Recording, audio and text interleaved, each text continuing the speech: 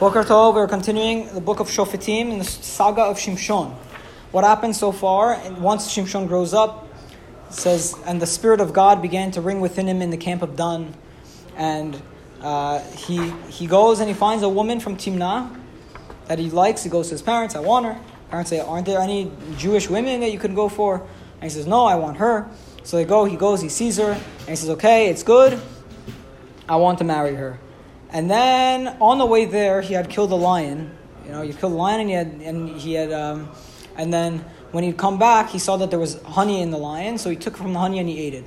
Then he goes, and they're having their wedding, and there are 30 men, 30 of the Mere'av, meaning like the friends of the bride's family that they bring, I guess, to show support for the groom or whatever.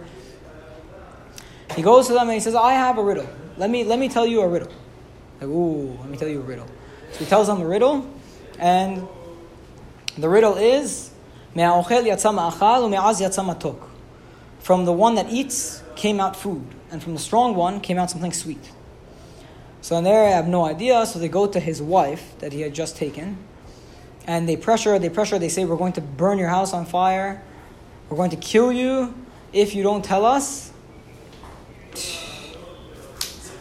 We're going to kill you if you don't tell us this thing, the answer. And she basically like harasses him and she pushes him, and then he tells her the answer, and then they come and they say the answer, ma matok midevash, what is sweeter than honey, ume'az me'ari, and what is stronger than a lion.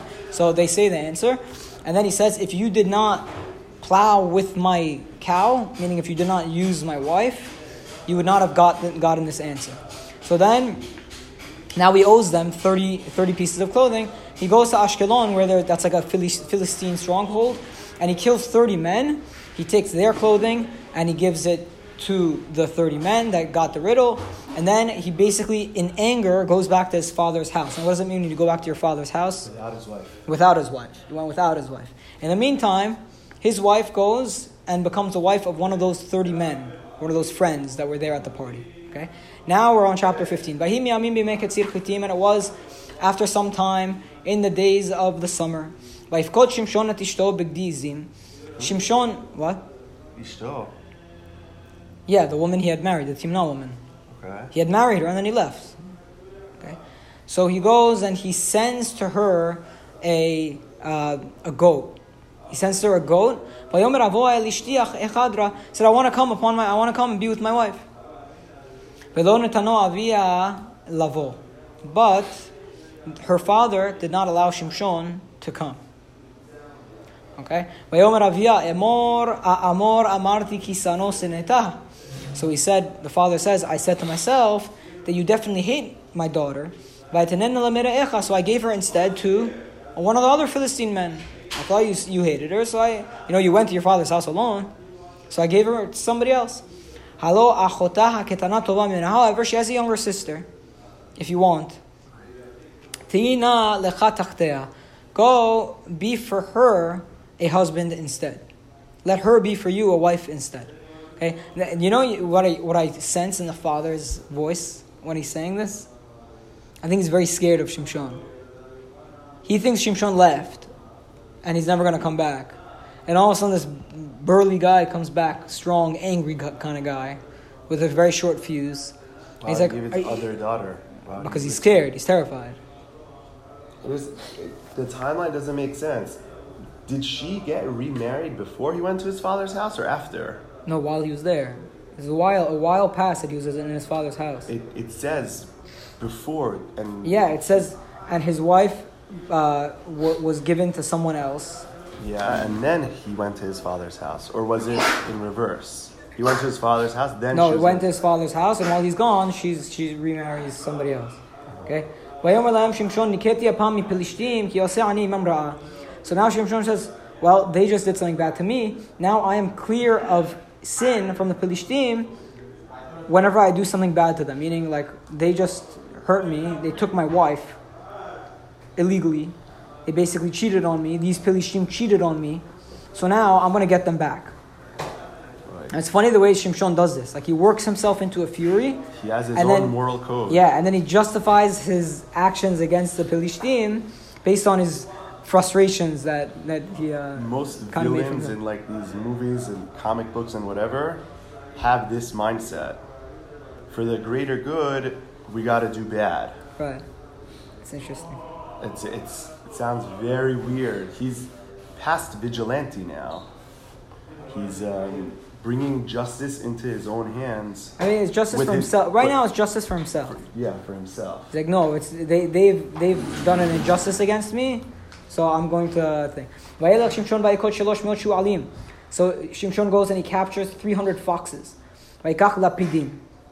He takes torches, and he ties one tail to the other. And in the middle, he puts the torch. So he takes two foxes, he ties them together by the tail, and he sticks the torch in the middle of the knot. Now, what happens when you tie two foxes by their tail? So they're going to run around erratically. They're not going to go in a straight line. Okay. So they'll go in circles, and they'll stay in one general location. Then he lit those torches on fire. And he sent them into the standing grains of the Pelishtim. And he burnt, what are all these things? Grain stacks, standing grain, and olive groves. Okay, so he burnt a lot of their fields. The Pelishtim said, who did this?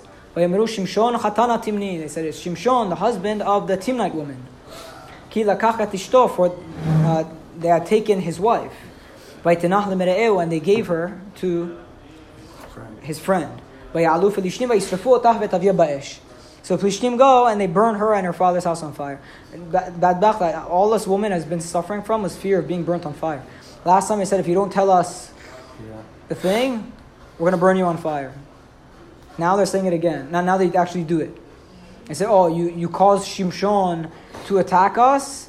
Now we're going to burn you on fire. That shows you like the moral code the Pelishtim are playing by. Mm-hmm. You caused Shimshon to get upset at us, so we're going to burn you on fire. So it's almost like Shimshon is adopting their moral code against them. Because the next thing he's going to do, Vayomer Lam Shimshon, Im Ta'asun Kazot, if you're going to do this, Kiim Nikamti Bachem Ve'achar Echdal. So let me get revenge on you because you just burnt my wife. Now this is the wife who cheated on him, and he went and he killed Pelishtim because of it.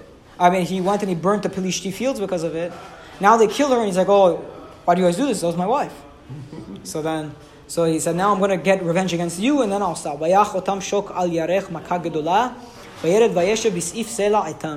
he struck them calf upon thigh. It's an expression meaning like he hit them hard, a great blow, and he descended and dwelt in the cleft of the rock in Etam.